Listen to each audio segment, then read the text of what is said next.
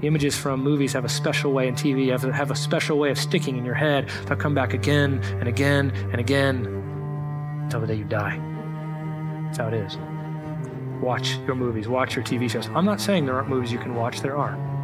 That there's no television show that you can watch, there are shows you can watch. You just have to be careful. You have to be very careful. Books and magazines, of course.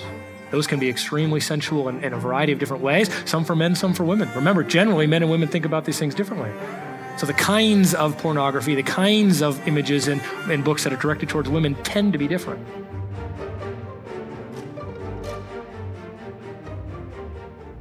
Hello and welcome again to Grace Maryville Weekly, which is a podcast ministry of Grace Community Church located in downtown Maryville, Tennessee. The sermon you are about to hear is a part of a sermon series presented by Pastor Chris Reiser from the book of Matthew. Pastor Chris has sought to demonstrate that Jesus is the King, which is the overall theme of the book of Matthew. It is our goal to provide messages on Monday and Friday weekly from the pulpit at Grace Community Church to equip the saints for the work of ministry and to call everyone to repent and believe. Let's listen now as Pastor Chris works exegetically through the text.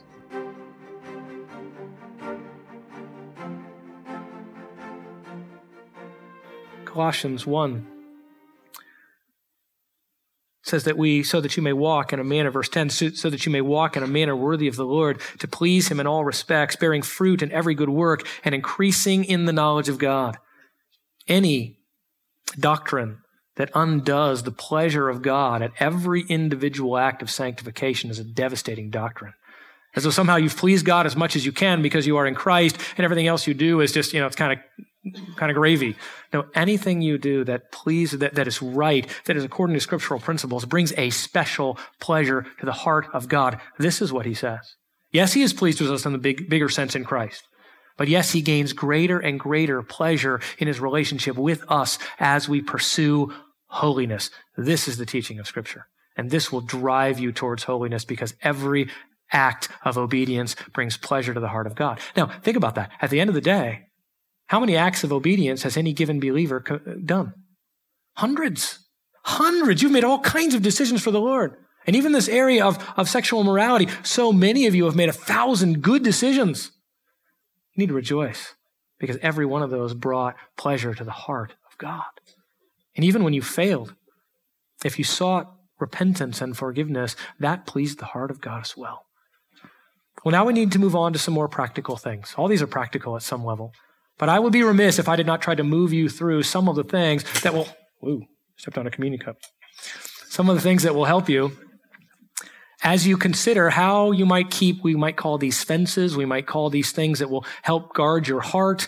We will deal with these much more in detail on Wednesday night with the teens. We'll be starting our BMW series. Actually, it probably won't be till I get back from the conference and vacation in February. So probably the first weekend in March, I'm asking at least one parent to come with every teen to go through our biblical manhood and womanhood series. If you've already been through it, parents, come again.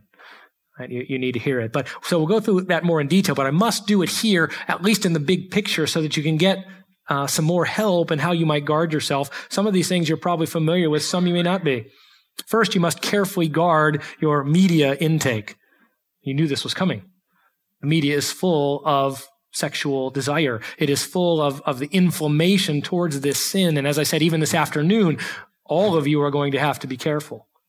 I usually get to hold the remote at the Super Bowl parties. They give it to me. I'm like, thanks.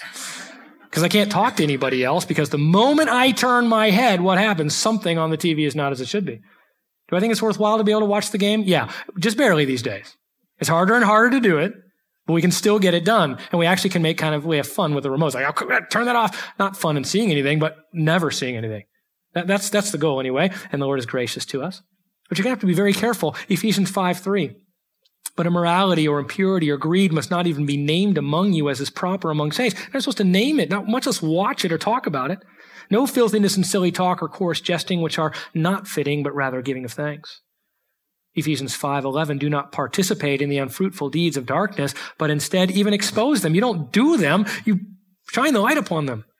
It says it's disgraceful even to speak of the things which are done by them in secret. Why would we talk about it? Why would you watch shows in which sexual innuendo abounds? In which inappropriate dress and inappropriate actions are everywhere. Philippians 4:8, finally, brethren, whatever is true, whatever is honorable, whatever is right, whatever is pure, whatever is lovely, whatever is of good repute, if there's any excellence and if anything worthy of praise, dwell on these things. This, of course, includes movies, television shows. Randy Alcorn says this: how does something shocking and shameful somehow become acceptable because we watch it through a television instead of through a window? The images from movies have a special way, and TV have a special way of sticking in your head. They'll come back again and again and again until the day you die. That's how it is. Watch your movies. Watch your TV shows. I'm not saying there aren't movies you can watch. There are. That there's no television show that you can watch. There are shows you can watch. You just have to be careful. Right? You have to be very careful. Books and magazines, of course. Those can be extremely sensual in a variety of different ways. Some for men, some for women. Remember, generally, men and women think about these things differently. So the kinds of pornography, the kinds of images in books that are directed towards women tend to be different. Less and less so these days. But nonetheless, they tend to be different. How about music? Here it is. Young ladies, perk your ears up for a moment. Here is often where young women are taken in.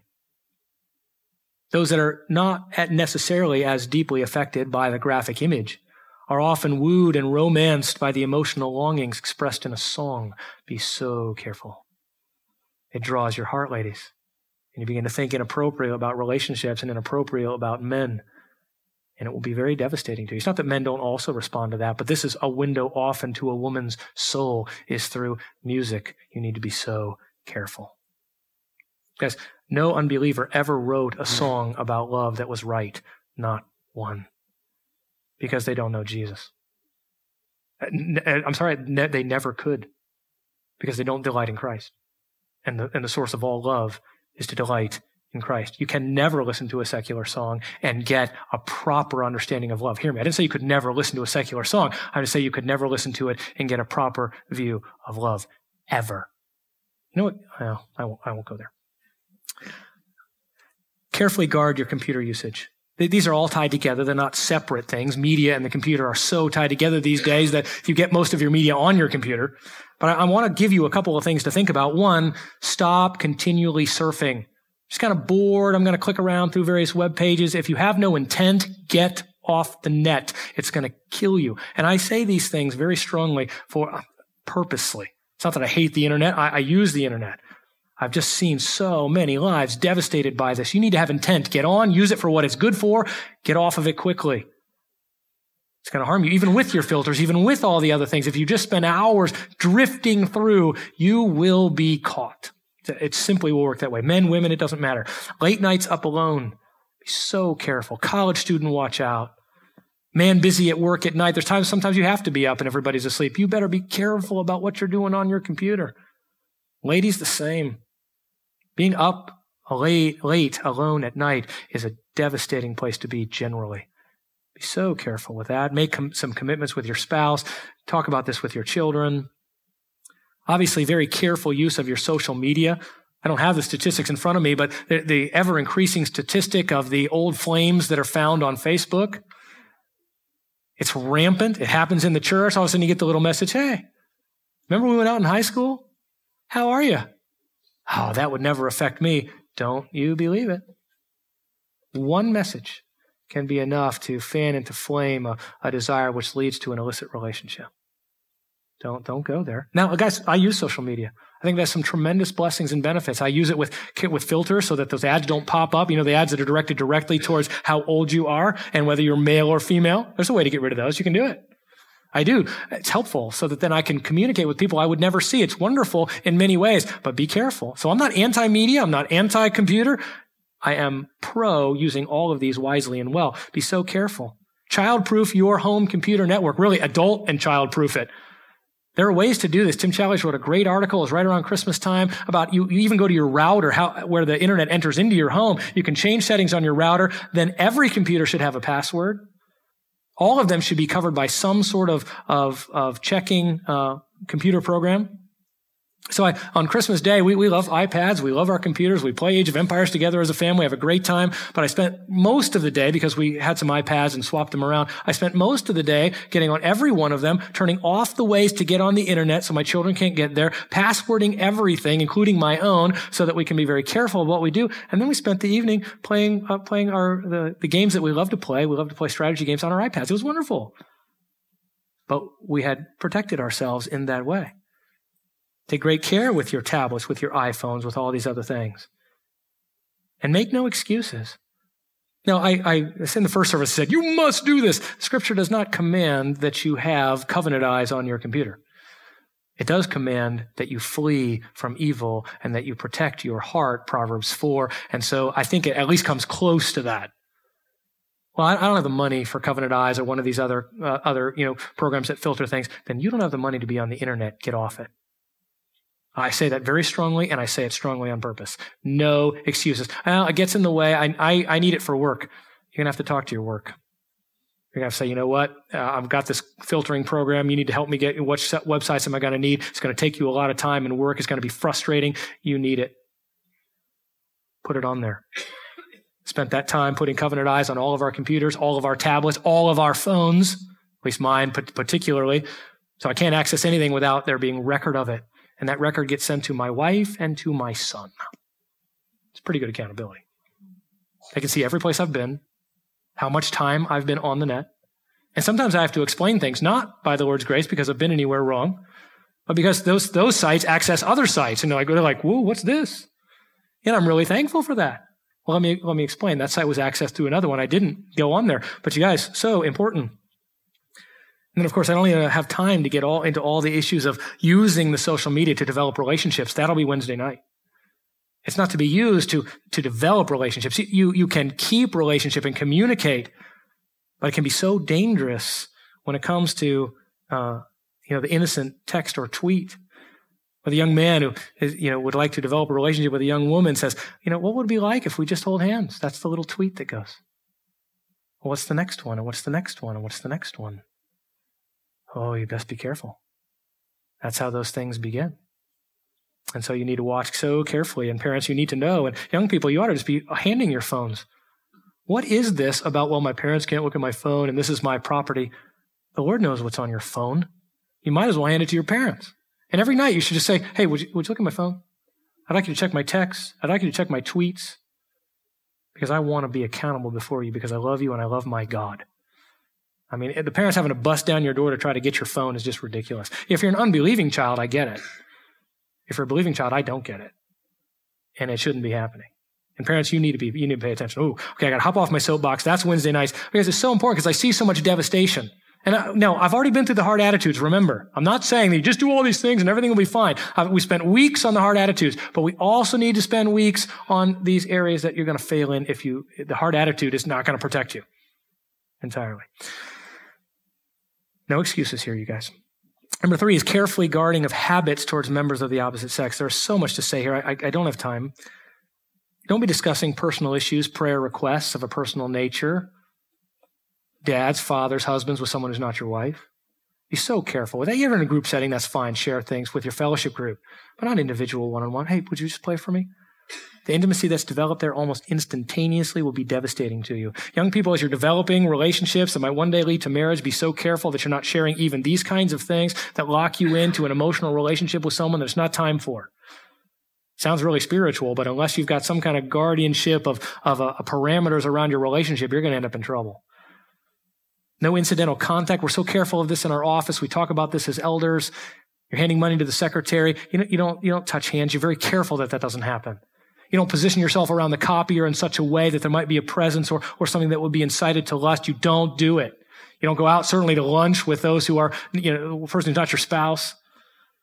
I've been in youth ministry for years and years, and the careful positioning so that I don't stand next to a teen inappropriately or sit with them on the plane or on the bus as we go places has been constant. And by the Lord's grace, He's been gracious to allow that has not been sin in those ways. But there could be, and so many fall into it, not just youth pastors, obviously, but anyone. No time alone with lunches, those things. No time alone in offices.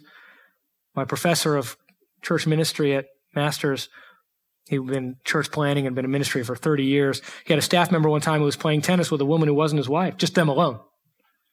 He called him in the office. Both of them says to the man, do you have a problem with that? He goes, no. He goes, you're fired. That's the right response. You're fired. You can't play like that. You can't do that with someone that's not your wife. No way. Accountability to others is very important as well. We talked about that a little bit already. By the way, young people, here's the standard I would hold out to you. Always be alone in public as you develop relationships. That is, always be where someone else can put their eyes on you. It's good to be, if you're developing a relationship towards marriage, which I hope that you all someday will, those whom the Lord has not called to be single, that you would do that with other people around. Alone is good, but not alone with nobody around. That's not good. Do everything you can to keep from that in someone's house, anywhere you are, and you can do that. It's hard, but think of the benefits that will pay off later. If you're in the car together, keep it moving. If it stops, when it stops, there ought to be people around. I think that's very clear. I don't probably need to go into any further discussion there. The car stays moving, and then when it stops, there's people around to view you. Pretty easy. Well, it's easy to say. It's not easy to do. No one says, who says it? Randy Alcorn. He says, no one who is fleeing from immorality turns around and says, am I far enough away yet? It's not how close is too close or how far is too far. Your question is how holy is too holy. Now, we need to deal with one other subject before we move to communion, and that is overcoming barriers that can promote adultery, and there are many here. This speaks largely to spouses, to husbands and wives, but not exclusively. And the first major barrier that has to be overcome so that adultery does not get promoted, that is, so that it isn't easy to commit adultery, the barrier is the barrier of abuse. I mentioned this 2 weeks ago, and want you to understand that as I talked about the fact that Elisa was abused while she was in high school, sexually abused, that she's aware of that we talk about that we use that together as a means of ministry to others. So I didn't just hop up there and say that. We've been doing this for years, talking with others about it. Here's what the statistics say, that 1 of every 6 American women has been the victim of an attempted or completed rape in her lifetime. Staggering statistic of 44.6% of women experience non-rape sexual violence. Now, some of that has to do with the demographics of where those are taken from. I don't think that's fully the same in the church entirely, but I'm telling you that it's rampant. And when there has been abuse, there will be incredible difficulty in sexual intimacy. It will be very hard. Elisa and I have been working through this for 25 years. And the Lord has given us much victory and certainly greater joy, but it remains an issue. And it most likely will until we go to be with the Lord. Think of it this way. That which is supposed to be desirable when a woman has been abused now makes you just want to throw up. It's similar perhaps to being force-fed your favorite food until it makes you sick to your stomach. Every time you see that food, it triggers the reaction of disgust. Man, you need to understand this. Because it's going to take time and work and prayer and love to help someone through those kinds of wrestles which are triggered every time the deepest of intimacy is supposed to be found. We don't have time this morning to delve more deeply into that, but you need to work through it. And it's going to take some time. However, just because sinful action has marred your physical intimacy, it doesn't mean that it isn't worth the effort and that, in fact, you aren't commanded to still recover from it. You cannot simply be, well, I'm done with that. Yeah, I'll get married and yeah, we might have some children, but I will never choose to enjoy and I will never choose to pursue. You're going to need some help with this. And you're going to need to talk through it because you are then not able to receive the spiritual benefit that the Lord has for you that is necessary in enhancing and developing the depth of your marriage. As I said, I've been tremendously grateful to my wife for her willingness to work hard to recover a healthy biblical view and practice of intimacy. Another huge, huge barrier is previous sin of the husband or wife. There's been involvement in pornography. There perhaps even has been unto adultery, and yet the marriage is still together, and yet it's just barely together.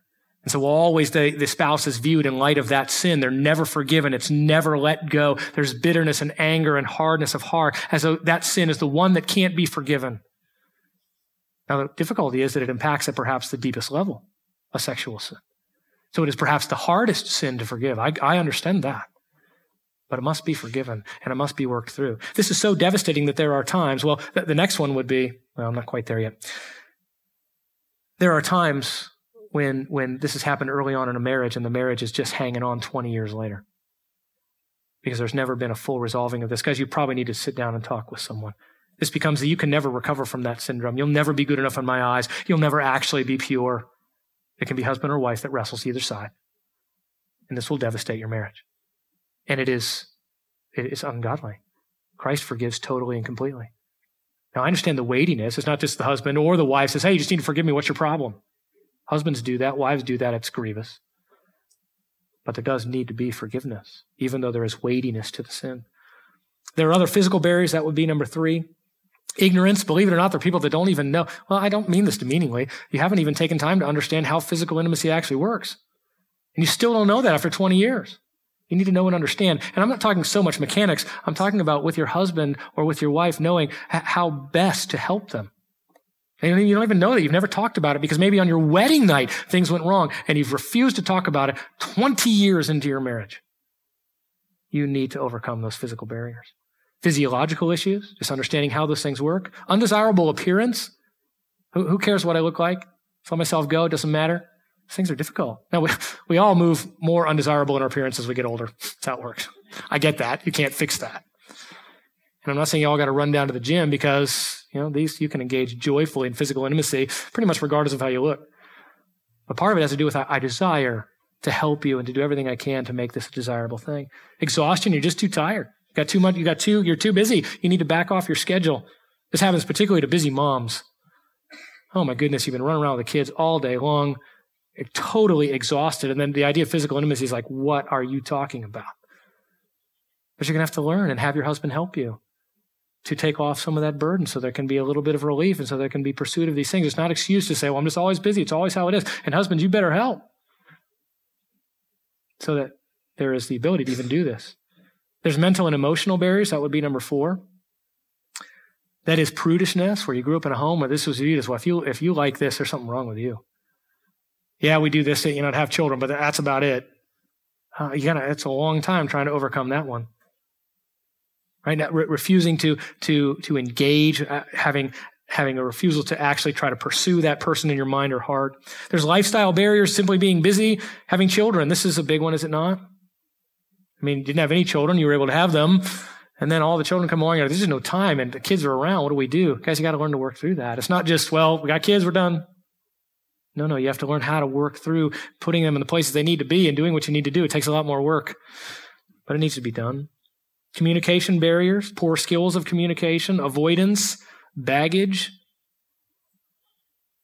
How about when there's been rejection? Some of you, unfortunately, in your marriages, as you try to pursue these things together, you reject one another. Do you understand the depths of hurt that is if someone tries to pursue physical intimacy and you reject them? And there's no discussion about it afterwards as to why that might have been or what was going on.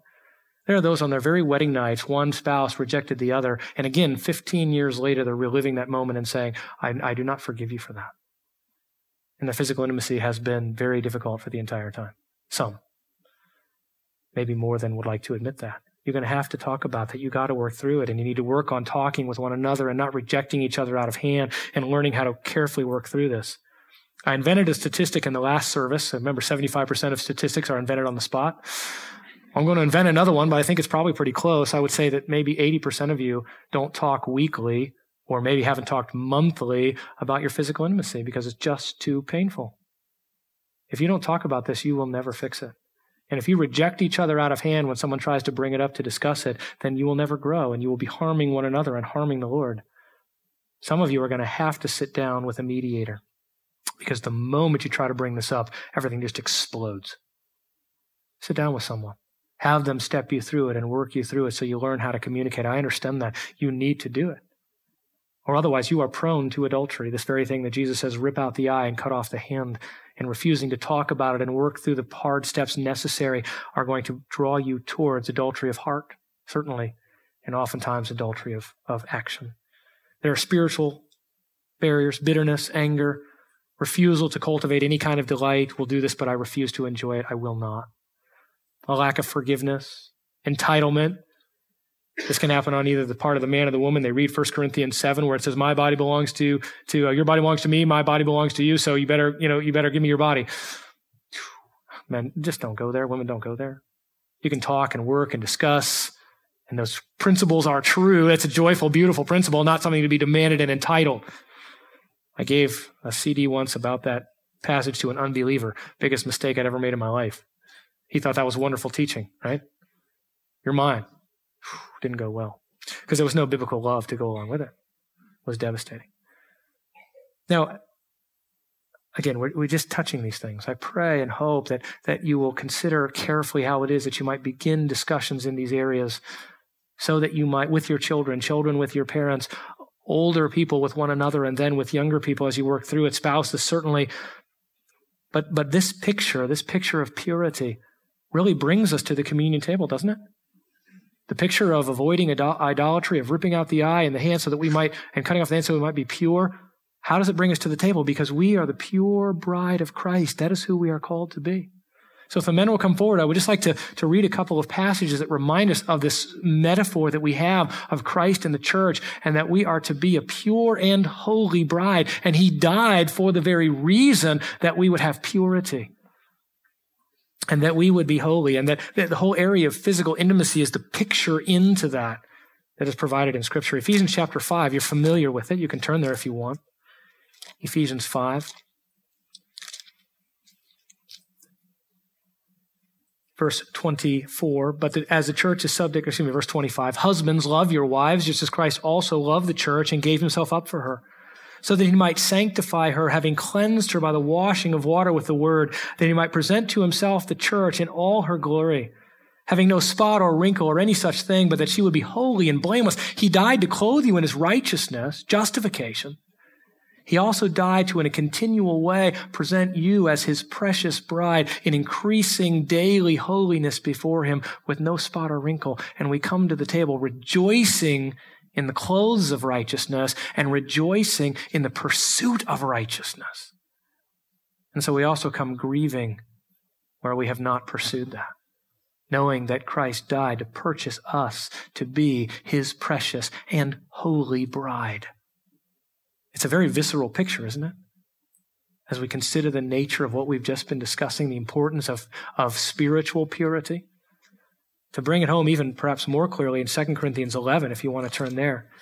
Here's what the Apostle Paul says to this wrestling congregation, wrestling with sin. 2 Corinthians 11, 2. It says, for I am jealous for you with a godly jealousy. For I betrothed you to one husband, so that to Christ I might present you as a pure virgin. But I am afraid that as the serpent deceived Eve by his craftiness, your minds will be led astray from the simplicity and purity of devotion to Christ. And so as we come to the table, recognizing that our holy, perfect groom has died for us to make us his holy, perfect bride, might we grieve over the sin that we've committed over this week that was not the simplicity of purity of devotion to Christ.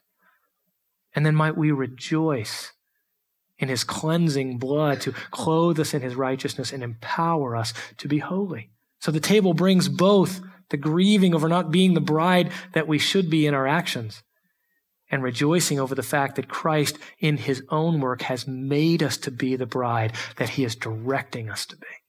What a joy. And yet also what weightiness to our sin. So carefully consider these things and your desire to be the pure and holy bride that the Lord died that you would be.